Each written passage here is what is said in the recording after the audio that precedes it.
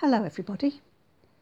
I hope the lighter mornings are lifting your spirits this week, even if the darker evenings have kicked in after the clocks have changed, and that those on half-term holiday are enjoying the break from the routine. I'm Helen, and I'm reading Alesana's chosen passage and reflection today. It's appropriately entitled Timeless. It begins with the closing verses of Psalm 102, verses 25 to 27.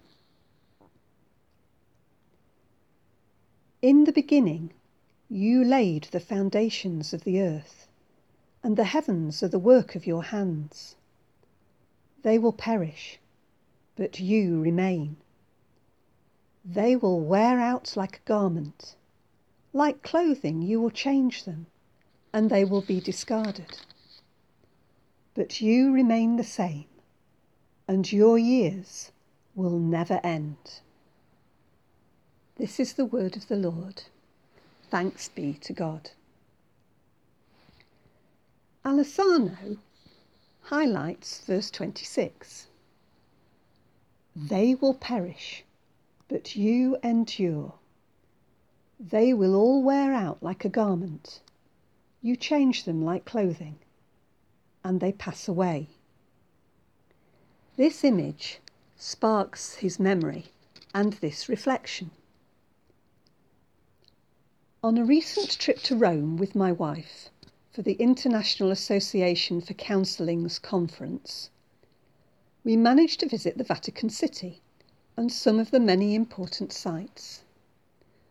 We both observed that several of the pagan and Christian statues featured men who were mostly naked, with the exception of a few fig tree leaves covering up their midsections. Later, we learned from a friend in Rome, well versed in Roman art and architecture, that the sculptors and artists often depicted their subjects completely unclothed, to remove any clues that could date their artwork. In other words, presenting the statues in such a way ensured that they become timeless, to remain valid and interesting from the first century of the Christian era right up until now. The psalmist in today's reading writes about the timeless nature of God. The author of Psalm 102 is considered to be either King David, or Daniel, or Nehemiah. Whoever the author may be, the psalmist is one who is under great stress and afflictions. Yet comfort can be found in God, who created all things and remains eternal, with years that do not end. God cannot and should not be limited to any time frame. God is infinite and beyond all creation, for God is timeless. Likewise, God's love has no limits. God sacrificed his only Son for the sins of the created world, but Jesus was not confined to death nor the tomb, and rose victoriously so that all who believe in him can also live eternally in the kingdom that God has prepared beyond this lifetime. Alesana gives us a further challenge. He says, try to think outside the box today. Possibilities are limitless. We ourselves construct and constrict our own limits. That took me right back to when my children were toddlers. One particular Christmas, a present was opened. I can't remember what the gift was, but I do remember how they both played for days with the cardboard box it came in, first as a boat, then as a house, and then cut bits off it to make models.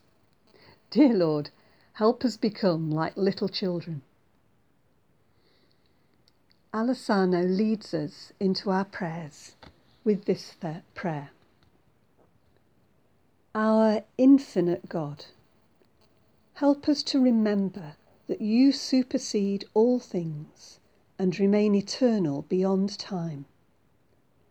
All things are possible through you, our Lord. Amen. And as we continue in our prayers, in a parish prayer list on the 28th, we pray for ourselves. And sometimes it's right to do that if we're struggling with things, or we need comfort, or we have particular needs. We pray for our family. We pray for our friends. Spend a moment thinking about any particular friend you know who needs your prayers.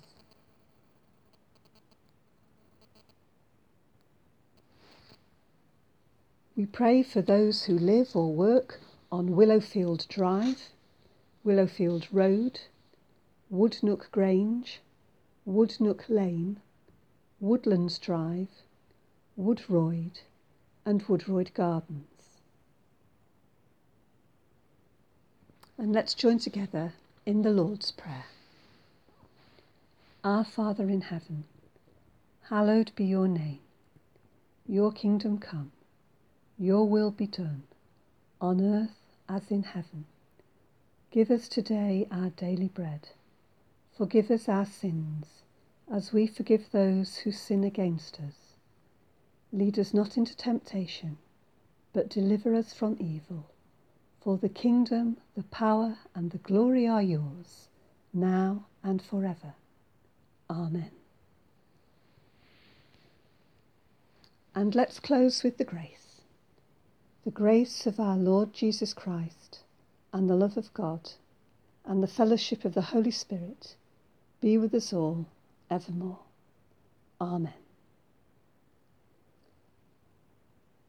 That's it from me today. Thank you for listening, and I think you'll have a new reader, Anthea, tomorrow. Bye-bye.